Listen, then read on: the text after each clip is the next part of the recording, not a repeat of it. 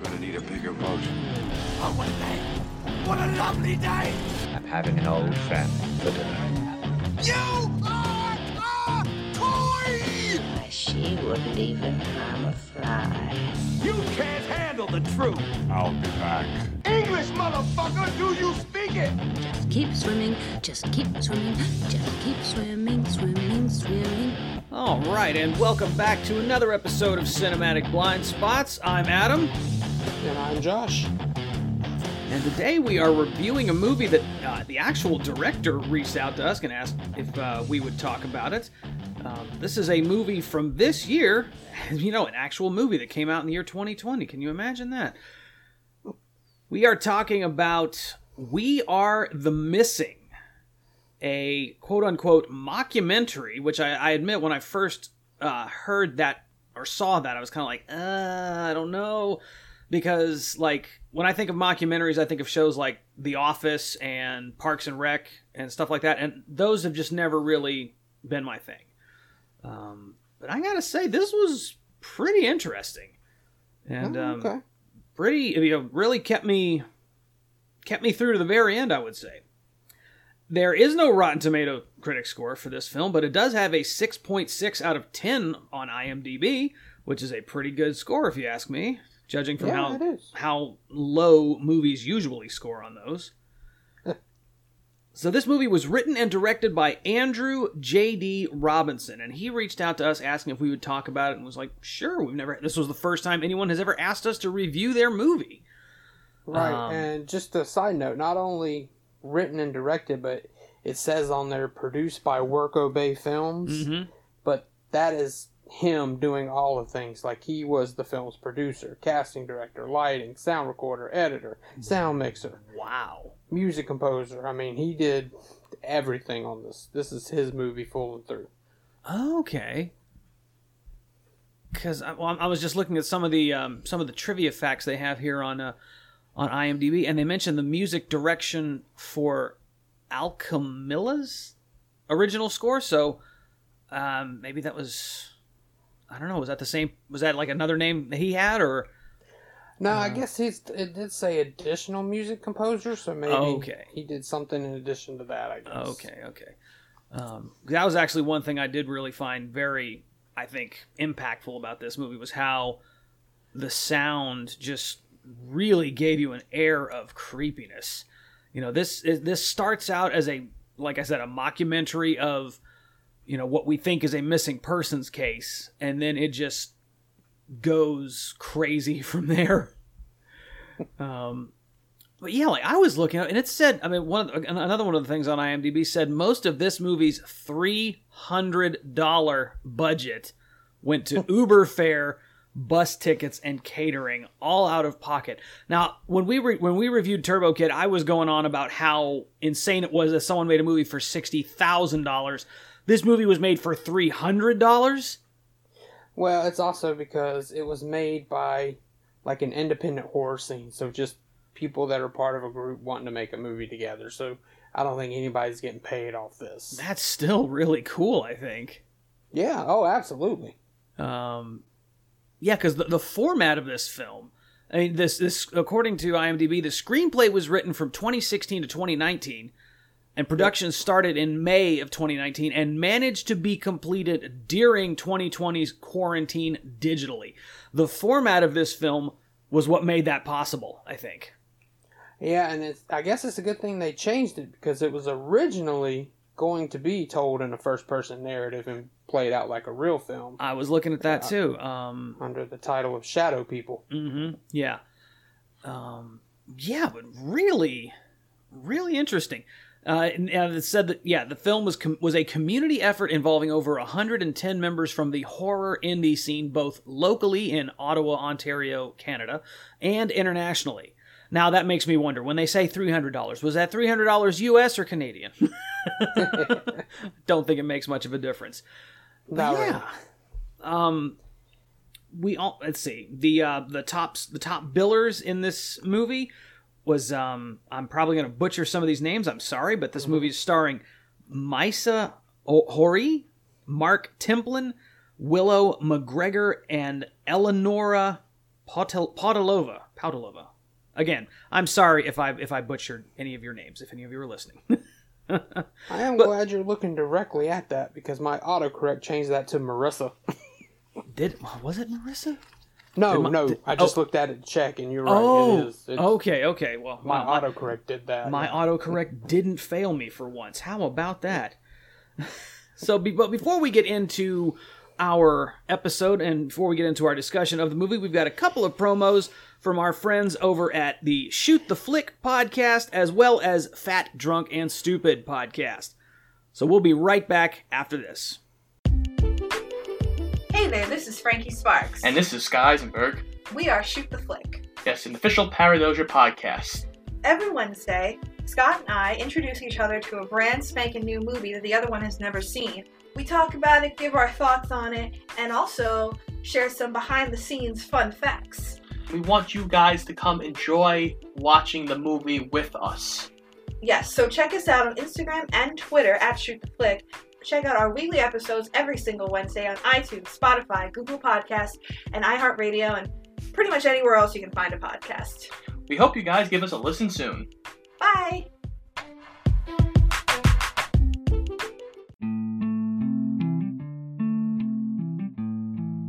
Hey folks, Rob here from Fat, Drunk, and Stupid. And what is that, you ask? Well, aside from 3 words that describe my life, it's a podcast. We talk about food, fun, fellowship, movies, books, video games, pop culture, and much more. Also, some very interesting guests and some awesome stories, and of course, some cold beers along the way too. So look us up on Twitter at FDS Podcast 7 and look for Fat, Drunk, and Stupid wherever you find your favorite podcast. Thanks for listening.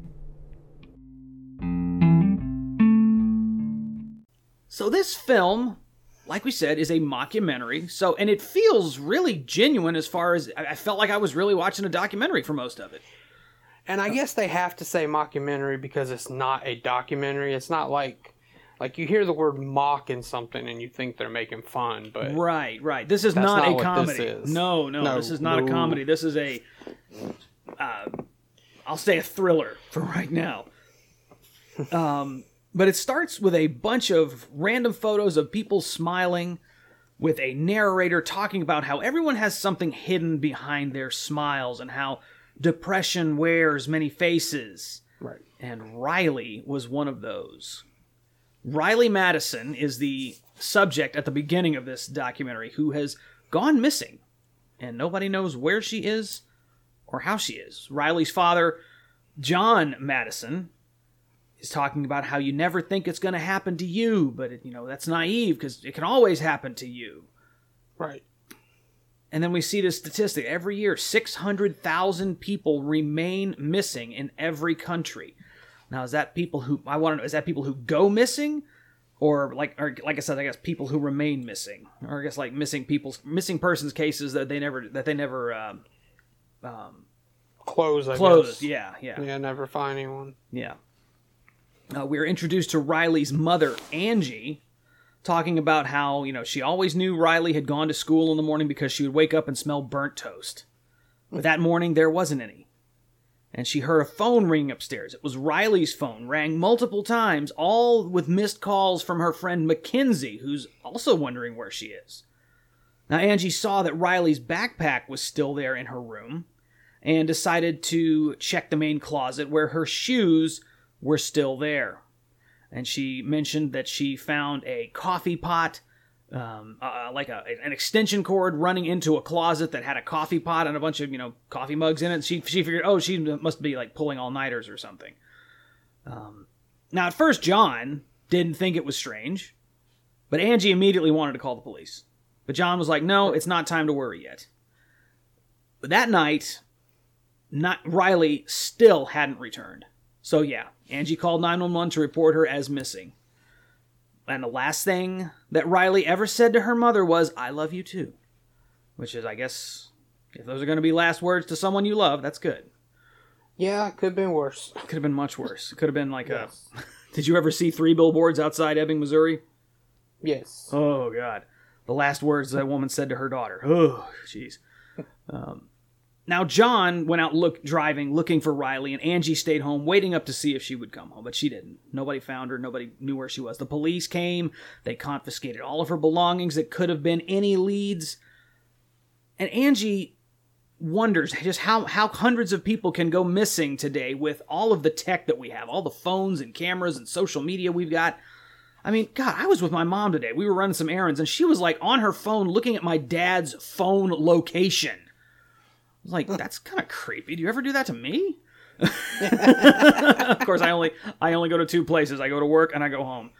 But yeah, like with all the technology we have today, it'd be really hard for someone to go missing completely.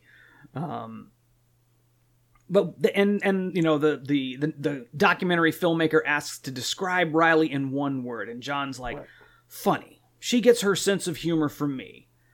And Mom does not agree with that. No. She's like, whenever John tells it jokes, it's like everyone forgot to laugh.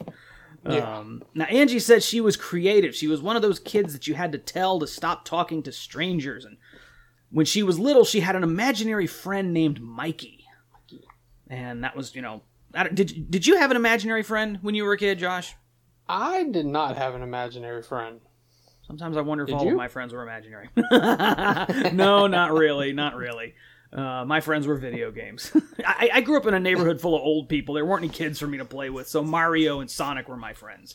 And Mega Man. Can't forget Mega Man. But, this imaginary friend named Mikey. And, like, John was afraid that Riley wouldn't be able to form real relationships as an adult. And then we're introduced to a new character, Phoebe Taylor, who was Riley's elementary school teacher. And she said Riley would have full-blown conversations with Mikey in class to the point where she had to tell Riley to make Mikey wait outside and they could play at recess. Right. So, okay. Then they decided to play I Spy in class. I spy with my little eye. And Riley said she saw something red. And the teacher's like, well, is it another student's sweater, or is it the apple on my desk? And she's like, no. She said it was Mikey. Mikey was outside, or she said it was outside the window, but there was nothing there. And Phoebe asked her to draw what she saw, and she drew an elongated ghost with cracked, broken skin.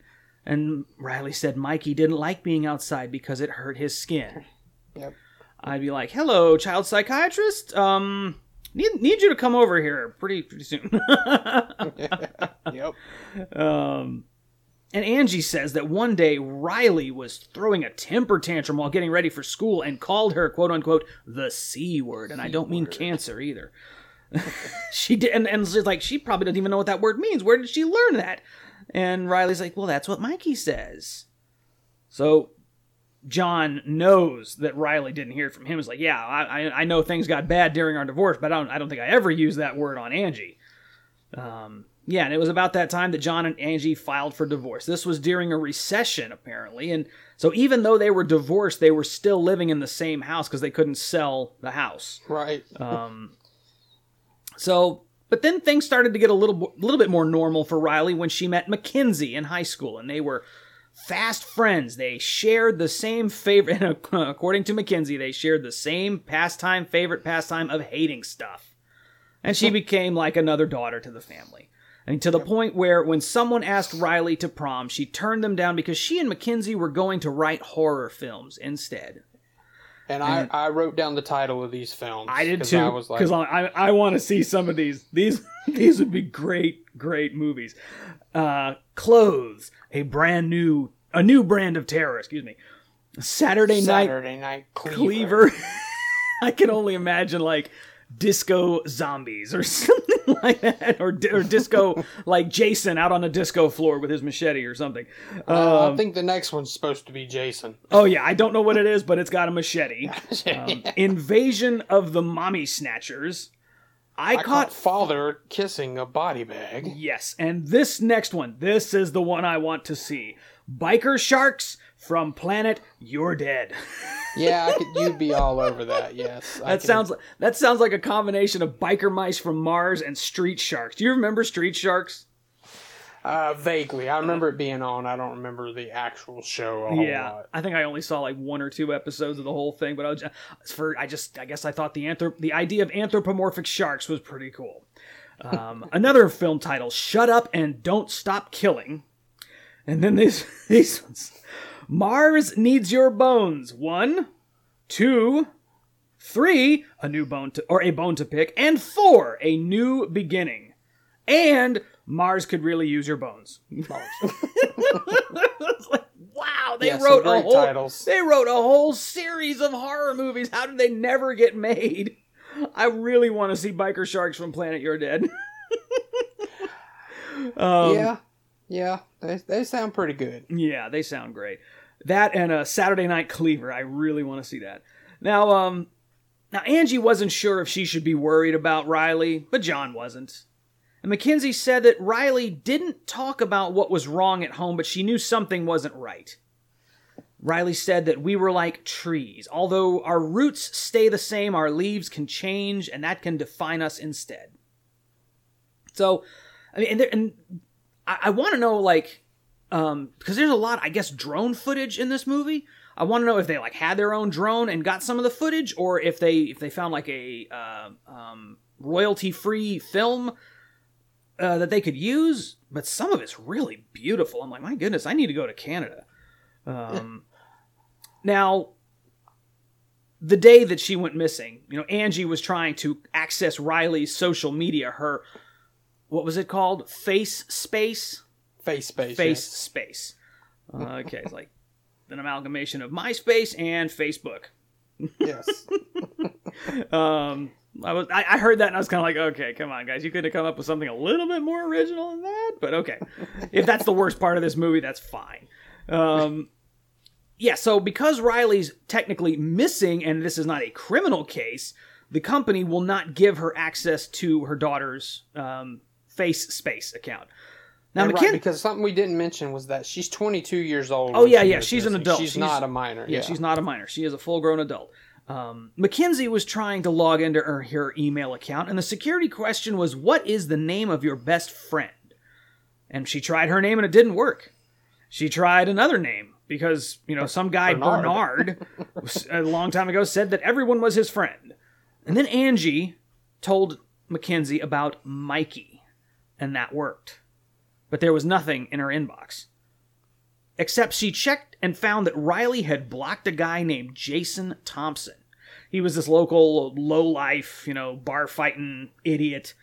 And Mackenzie... Yeah, I thought I had to laugh that he would pick bar fights because he took up wrestling just to try to hone his skills, I guess. Yeah. That sounds like something that might happen around here. Now, as soon as Mackenzie unblocked him, she was thinking about, what should I call? Should I try and pretend to be Riley? Should I just be forward and say like, "Hey, have you heard from her? We're looking for her." And before she can even send him a message, he sends her a message instantly asking to send nudes. So, and then we just get. I saw a great meme on that today. It was like, "Send nudes," and the girl's like, "You got to pay for them." The guy's like, "Oh, you're a slut," and I'm like, "Really? You just asked her to send nudes?" Yeah. Yeah, these are the days we live in. And then the next thing we get is John, like, still in the interview, and he's like, I blame the education system. Now, Angie leaves a note for Riley in case she comes home while she's gone. Now, they didn't really mention this that much, but it's been like 2 months since she's gone missing.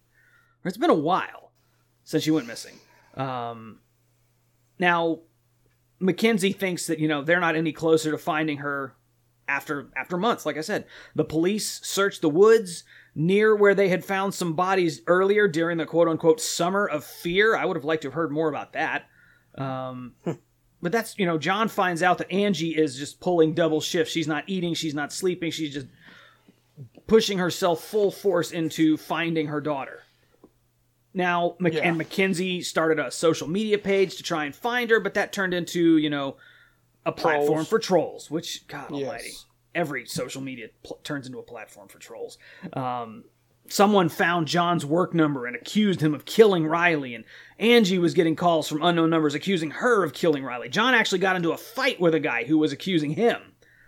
And then some 'Cause people they said you should be ashamed of what you did. Yeah. Some people said she killed herself or ran away or was sold into sex slavery or was abducted by aliens. And then someone said Marvin Carvin must have got her. Yeah, Marvin Carvin. Did you? I remember when I was a kid, there was a chain of gas stations called Starvin' Marvin. I don't know if you remember those or not. Yeah. There used to be one up the street from my house, but finally got closed down and changed into something else or something. Apparently, Marvin Carvin was a supposed forest dweller who was just a scary bedtime story parents told their kids to make them behave. Like, oh, if you don't behave, Marvin Carvin's going to come get you, or don't go. But it's funny because it's like comes to the suburbs and they said and feeds on unoccupied pets. I'm like, so how is that scaring the kids? Yeah, well then I think Mackenzie said if they go further, yes. Yeah. Mackenzie said something about my mom said don't go into the woods with raw meat or Marvin Carvin's gonna get you. I'm like, who would do that? No, I wrote down the exact quote. Don't go out to the woods with unpackaged raw meats or Marvin Carvin will make you his treat. Okay. Had to make it rhyme. Had to make it rhyme. Yeah. 1, 2, Freddy's coming for you.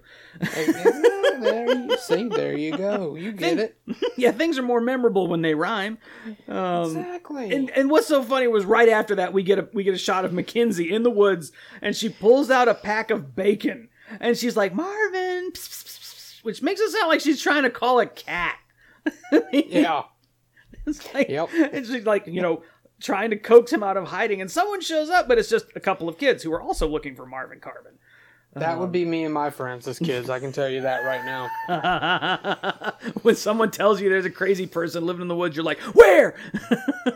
Hey, there was a myth in the apartment complex we grew up in about this guy named Old Man Aikman. And me and my friends went out in the woods searching for his cabin. And me and my one friend will swear up and down we saw it one day and went back the next day and it wasn't there, so. Okay. That's creepy. The cabin in the woods done up and left. Yeah. Now, as weeks continued with no leads, search parties lessened their efforts. There are a lot of these lines in here are actually just bits of text that pop up on the screen, and like I said, that makes it feel like you're really watching a documentary. Right. John just threw himself into his work. I mean, he just wanted to move forward. Perhaps they needed to accept that Riley was gone. And John and Angie felt like they should try to let Riley go. And have a celebration of life. Right. But Mackenzie rejected this idea.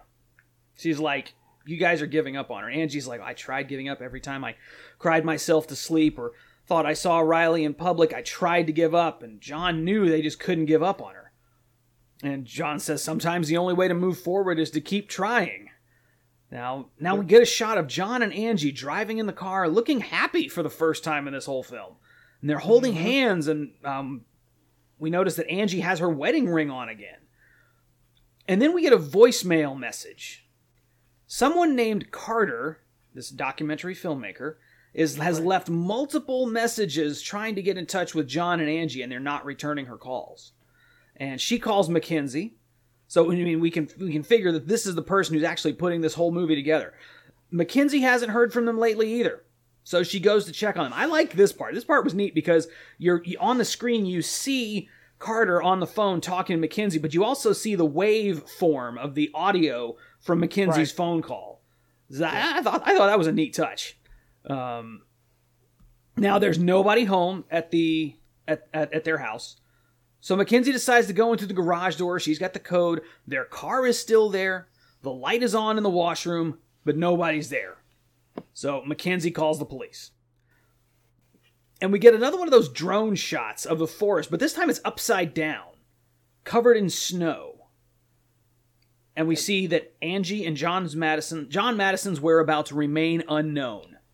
And Mackenzie was brought in for questioning, but she had an alibi, and they had to let her go. No bodies were recovered from the bay or the shoreline. Nowhere. Nothing. They just, gone. John said, and then we see a shot of John earlier saying if he went missing, he would want people to gather all the facts so this doesn't happen again to someone. And Angie's saying, I loved you, and I hope you know it. So I'm guessing she must have been talking to Riley when she said that. Right. Now, Mackenzie, in her interview, she's saying people who are out of reach, they're not the only ones who are lost. The ones who are trying to hold on and move on are lost with us. We are the missing. And this is where you would put the Peter Griffin, oh, he said it, meme. Have you seen that? I don't think I have. Okay. Well, it was a joke from Family Guy where, Right. anytime he was watching a movie where they said the name of the movie in the movie, he'd be like, oh, he said it! Like A Clear and Present Danger. Yeah, that makes sense. Yeah. Now, in the wake of the Madison's disappearance, Mackenzie moved in with her sister April. And she requested takes a break from doing the documentary. Yeah, she's like, I want to take a break, but she's still searching for Riley. Riley's sister Paige originally... this is the first time we found out Riley had a sister. There has not been a single mention of her this entire movie. But Paige originally requested to be excluded from the documentary. However, she decided to contact Carter online. And she was saying, and this was like I said, really makes this feel genuine because, you see videos like this every day that are, kind of grainy. You can tell it was shot with a cell phone. But it adds to the realism, in my opinion. Yeah, it does. She didn't know if the documentary would be Riley's homecoming or funeral. She was afraid that she would jinx it. When her parents went missing, she had to get this on record. So Paige reveals that she had not seen any of them. She had not seen John and Angie since the divorce. It was like, and she said that it was like a tornado hit them but left the house intact. Everything in their lives were destroyed, but everything was still kind of there. And her pain, she said her pain felt like she was being punished. Every word and revelation of how cruel they would be to each other would ruin memories of her family. So, I don't know, like, were John and Angie just really bad parents or what? But Paige... Yeah, I'm not sure. It sounded like there was a lot of yelling between them, though. Cause especially when they got divorced and had to live together. That couldn't have went well. That would suck. That would be really hard. Now, Paige moved away and wanted Riley to come with her, but Riley wouldn't. But Riley would still call her every night after her parents went to bed. After everything they'd been through, Paige felt like all she could be to Riley was a voice on the phone. But the one memory they couldn't ruin for her were the movie nights they would have. Like, they would sneak down to the basement and pop popcorn and watch movies. But she never knew that would be the last time she'd see her. And Paige believes that Riley is gone for good. She believes Mackenzie will one day become what she is looking for. Lost. 2 weeks later, Mackenzie's sister, April, uploads a video to FaceSpace. And she's visibly distraught. She said she almost wasn't going to make this video. She's like, you don't realize how much you've taken someone for granted until they're gone and you don't see them every day. Mackenzie had secrets, but she always felt safe to share them with her. Now Mackenzie is gone too. Is she missing? Did she run away? Her whereabouts remain unknown. Yep. Mackenzie, she said Mackenzie refrained from sharing her feelings about John and Angie's disappearance. When she went to live with April, she started to kind of come out of her shell, and they were going to leave Darcadia. That was, the town or the city that they lived in. But the next morning, she was gone, like she'd vanished. And there were a lot of people who'd gone missing. We start this montage of people making videos, begging relatives to come home, begging for help, finding their relatives, young and old, children and adults. Everybody's missing somebody. And dozens of people have gone missing in a matter of a few days. And all of this is happening in Darcadia. Said they had more people gone missing in the last week than they had the whole year before. Yeah. This seems like a small town anyway. Yeah, it seems like one. But, we never really get to see the town itself. But, right.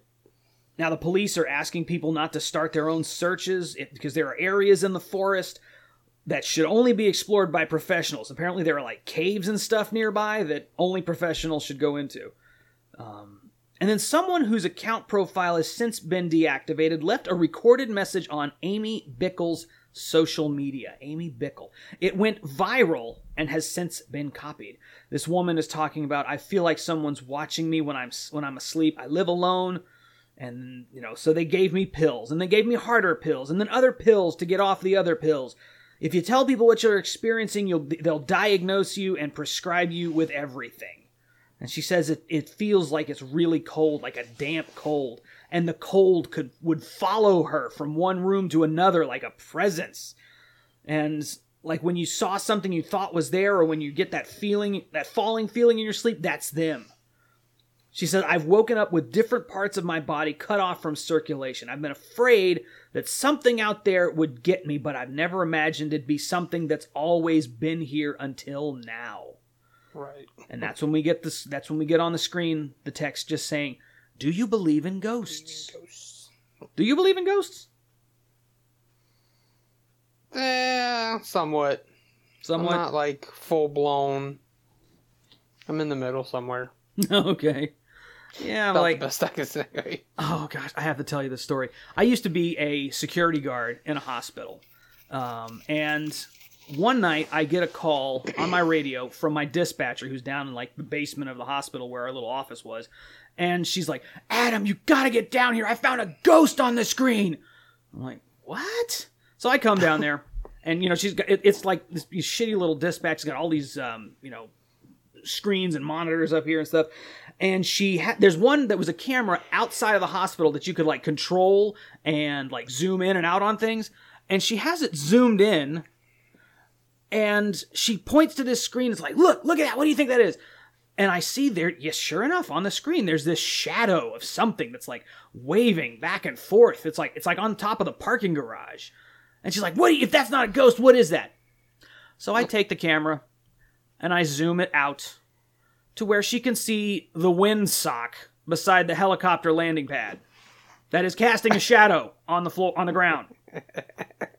And she was like, "Damn it! I've been working here all this time. I thought I'd surely see a ghost sooner or later." Like, oh my goodness, so that's her goal. I am not kidding you. And this woman, she wasn't like old senile lady. She was like, probably in her 30s or something. But yeah, I was like, okay, you keep looking and tell me what you find. Let me know if you see any more windsocks. I have never forgotten that. Anyways, now April, Mackenzie's sister, was saying that her secrets, Mackenzie's secrets were her secrets too. At night, she'd wake up and not be able to move, and then it got worse. One time, these shadowy figures were around her bed, and the doctors said it was just night terrors, so they just gave her pills and it eventually went away. Yeah. Now, we get another kind of short montage of people talking about the afterlife, or the lack thereof. Is there a God? Is there life after death? What happens? And this one woman saying how there are 100 billion people who have lived on this earth and could be ghosts, but haven't made their presence known. And then she says, like, what if ghosts from another planet could reach us? Could reach ours? Now we get this really neat shot of looking over a city, and we hear the sounds of a car crash and a 911 call.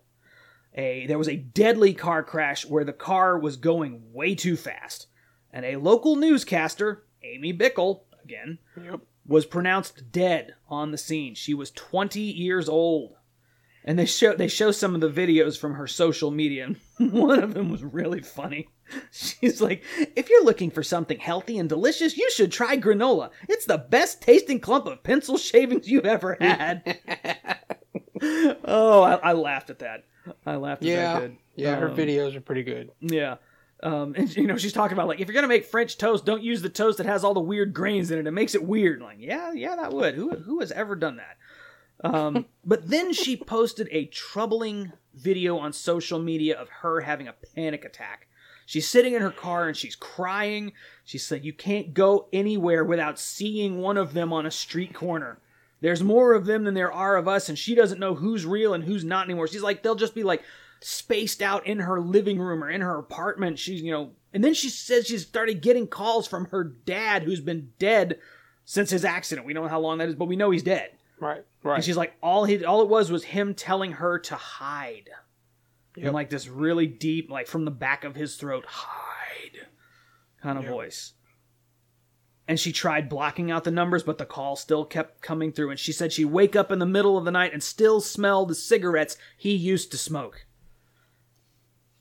So later that night, Carter, the documentarian, dug up these videos from searching Darkadia hauntings. And we get more videos of people talking about hauntings that they've had. Local newscaster Maxwell Mansbridge, which is probably the coolest name I have ever heard. I mean, hi, I'm Maxwell Mansbridge. How could you not be like, oh, dude, that is so awesome? He's describing a figure that he saw standing in the corner with his face just like pressed against the wall. And we get more videos of people talking about strange feelings and strange phone calls. There's, this doctor, like psychiatrist, who was recording sessions with a client, and the microphone picked up something strange. It was, the sound of someone whispering, hide. And, or a phone call where you could hear something, you turn up the volume and it was someone whispering, hide. I'm like, dude, this is getting freaky. I mean, like I said, for me to know this is not a true story, I still like, this did a great job of really holding my attention, at least. Yeah. Now, overnight, 911 and crisis call centers were flooded with similar claims. Some people can hear them and see them while other people's can't. They're appearing everywhere. In the house, in the car, in the middle of the freeway. They're everywhere. Now, the screen glows black. Like this was neat because it was like all of this while you're hearing all of this, all of these people crying and, on the phone, you're kind of just zoomed in on like a cassette tape. And then it all goes black. You can still hear people talking, but then you start to hear the voice saying, hide. Right. Now well done. Yeah, this was very well done. Now you hear, we go back to the teacher from earlier, and she's asking, "Have you heard of the dancing plague?" Now I had to look this shit up. It really is it's on Wikipedia. One of these instances she's mentioned is on Wikipedia. Oh, okay. I didn't look it up. Okay. Hell, the dancing plague, where people would start dancing and just wouldn't stop until they either died or, passed out or what. In 1237, a group of children danced for 20 kilometers. And I had to stop and think, how far is 20 kilometers? Because we Americans, we don't like that metric system stuff. And how far is it? Hang on. Oh, I thought you had done it. No, I hadn't. I know that like a kilometer is like half of a mile, I think. Or close to half of a mile. So this was, 10 miles roughly. Right. Ooh. So yeah, kids dancing for 10 miles. Now I had to pause the movie because it made me think of this meme I saw earlier today. You've seen these memes where it's like Americans will do anything to avoid using the metric system. Right. Well, I saw one today that was a picture of a toilet that was on display at like Home Depot or something, and there was a literal sign on this toilet that said, "This toilet can flush 8 pool balls or 8 billiard balls in one flush." Like, okay, that's a very odd way to say your toilet is good at flushing. But anyways, no. I saw one that said it was one of those avoid the metric system. Said the sinkhole was the size of 7 washing machines, and it's like Americans will do anything to avoid using the metric system. Like 7 washing machines. Oh man, like when I was living in Japan, that was one of the hardest parts, is like having to convert stuff to metric. Now again, in 1278, hundreds of people danced until it caused a bridge to collapse. And then this was the one that was on Wikipedia. In 1518 was the largest dancing outbreak in history. One woman started dancing, and before it was done, like up to 400 people were dancing. And now on Wikipedia it said it's debated whether or not people died from this, but they're saying here that all this dancing led to heart attacks and deaths. Like the people were in a trance or something.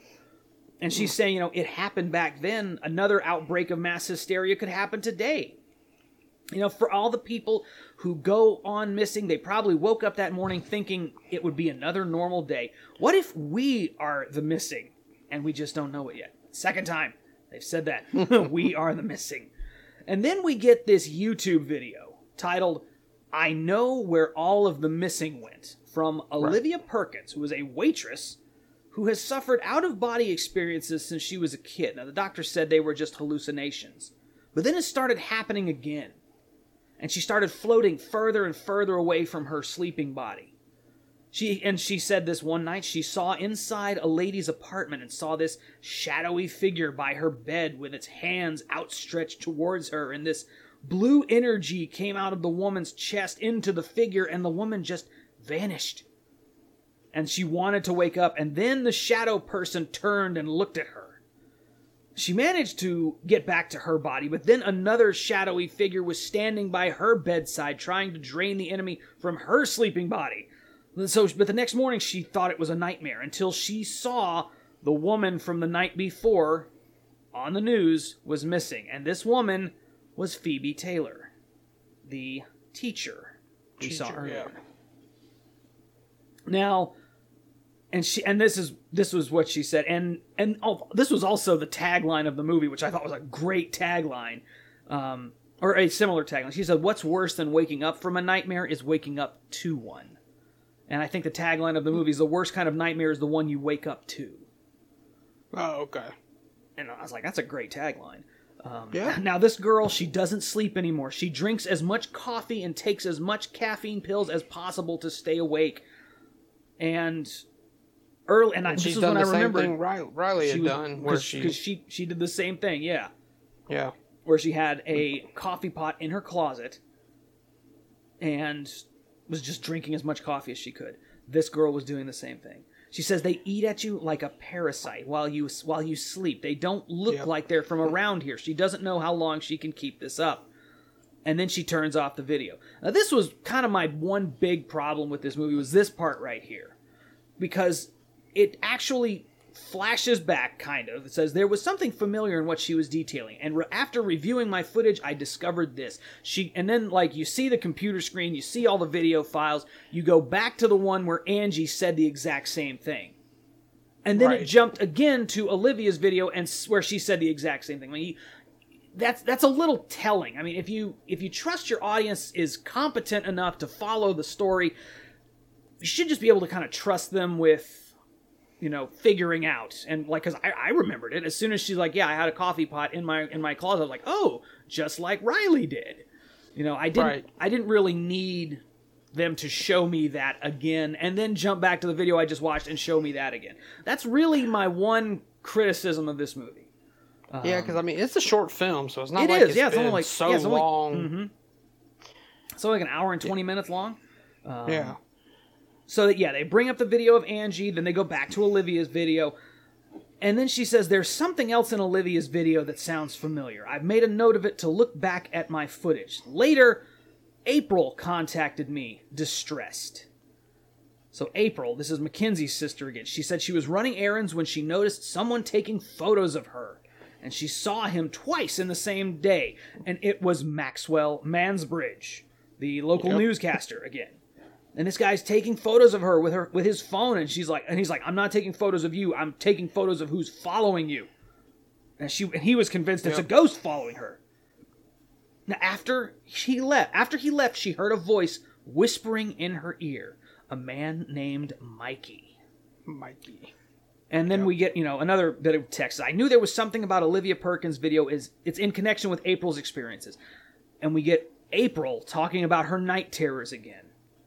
And we see a text on the screen that says, I didn't have the heart to tell April the truth behind Mikey and her night terrors. That they've always been there. And it says something truly unexplainable happened in the next 24 hours. Arcadia is a ghost town. It says hundreds of thousands of people, including Carter, the woman making this documentary. Mm-hmm. Carter recorded this, I guess, the last morning. She woke up thinking she'd slept through the whole day, but it was only noon and it was dark outside. It's not that something is in the dark, but the dark is something. And she gets a call from Mackenzie. And this is, again, they're showing like the wave format of the phone call. That's all you're seeing on the screen. All you hear is Mackenzie saying, hide.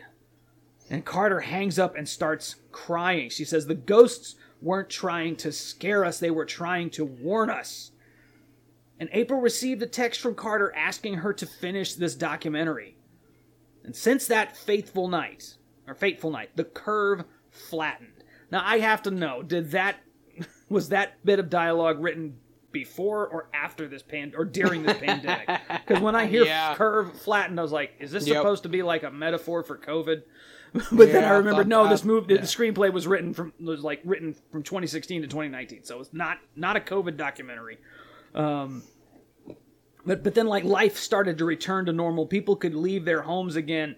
And she said, I knew we were going back to normal when someone gave me the middle finger in traffic. Yeah. She says, if this happened to us, it could happen again. If losing someone is painful, it's better to know you experienced love than to miss out on it entirely. There's just one thought that does creep into my mind. It's that whoever you are, if it happened here, it can happen anywhere. Yep. Now we get the final bit of dialogue. A newscaster reporting on a wave of children all drawing the same thing when asked to draw a self-portrait of themselves with their best friend. They drew a ghost woman named Mackenzie. Mackenzie the ghost. And the lady says, when the children are asked why she's their best friend, they all say it's because she helps keep the bad people away. Roll credits. Yep. Now I gotta wonder, was Mikey trying to do the same thing? Was Mikey a victim of these things, whatever they were? Right, that's what it seems like. Mackenzie's now taking Mikey's place, but they made Mikey sound more sinister. They really did. That's why I'm not positive. Mm-hmm. Because they made him sound like he was more not the ghost like Mackenzie is, but the other being that they're warning them from. Yeah, maybe warning them about. And that's another thing I want to know is if people are supposed to hide, how are they supposed to hide from something they can't see? That's just a question that I have. But yeah, I don't know the answer to that. But overall, this was a very well-made and entertaining film, I think. Yeah. It shows that people can still be very creative with how they make movies because, like I said, a lot of this film feels like it was shot on iPhones. And I know there have been movies made before where the entire thing was shot on an iPhone, but this there was no fancy camera work except for, like I said, some of those segues where they're showing all the scenery and everything. Right. There was no like if someone was holding a camera filming themselves, there was no gimbal that was keeping it, stable. It was just them holding a camera, talking into it.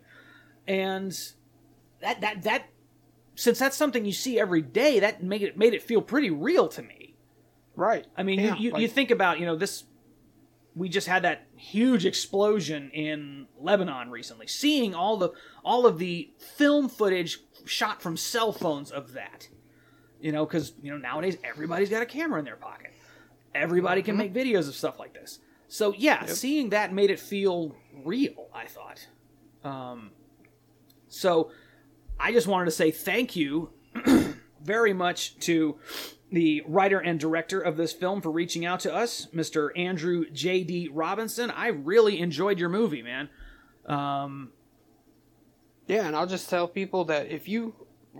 And everybody seems to be into this right now. If you like sitting there watching those true crime shows where you're seeing the heads talking, that's what this is, and you're going to love it. Yeah. If you watch the ID channel, you're going to love this movie. If you watch Forensic Files on Headline News or whatever, you're going to love this movie. This is that type of thing. Yeah.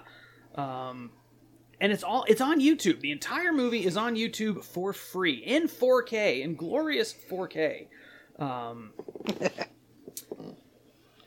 And Josh, if I'm not mistaken, let me check something real quick. If I am not mistaken, oh no, it's not yet. It's 2 days from now. We are coming up on our 1-year anniversary of the Cinematic Blind Spots podcast. Our very first episode was put out on August 11th, 2019. What a year it has been. Yeah. Because we went from all these great movies coming out to all of these great movies maybe coming out. I mean, great movies being pushed back? All these great movies being pushed back or being pushed straight to video on demand, like we just found out Mulan is going to be. Right. I didn't even, actually Watch Mojo put out a video the other day on top 10 movies that have been delayed or affected by the pandemic. And, movies I didn't even realize had been affected, like Fast 9. And then there was a Wes Anderson movie that's supposed to be coming out this year that has not made it out yet. I think it premiered at Cannes or something like that, and then hasn't come out yet. So, oh god, I'm looking forward to not having to worry about that anymore. It's like, I really miss movies. I miss going to the movie theaters. Yeah, I think for me, my personal number one obviously is Halloween Kills getting pushed back to next Halloween. Yes. So I was so gutted when I heard, like, that was the last movie I had to look forward to this year. Oh well. I guess I'll have to just rewatch the Halloween series this October. Or something to that effect. No, well, let's see. I watched all the Halloween movies last year. I might watch all the Friday the 13th or all the Nightmare on Elm Streets this year or something. Ah, there you go. Yeah, because I still haven't seen all of those. Right, expand your palate. Yes. So, this episode will be out on Friday the 14th, I believe. So there will not be another episode, or there will not be an episode the next Friday after that, unfortunately, due to scheduling conflicts. But that is going to wrap things up for this episode of Cinematic Blind Spots. I'm Adam. And I'm Josh. And always remember, whether you are in your car or in your theater, be sure and check your blind spots. You guys take care, stay healthy, stay safe, and we will see you next time.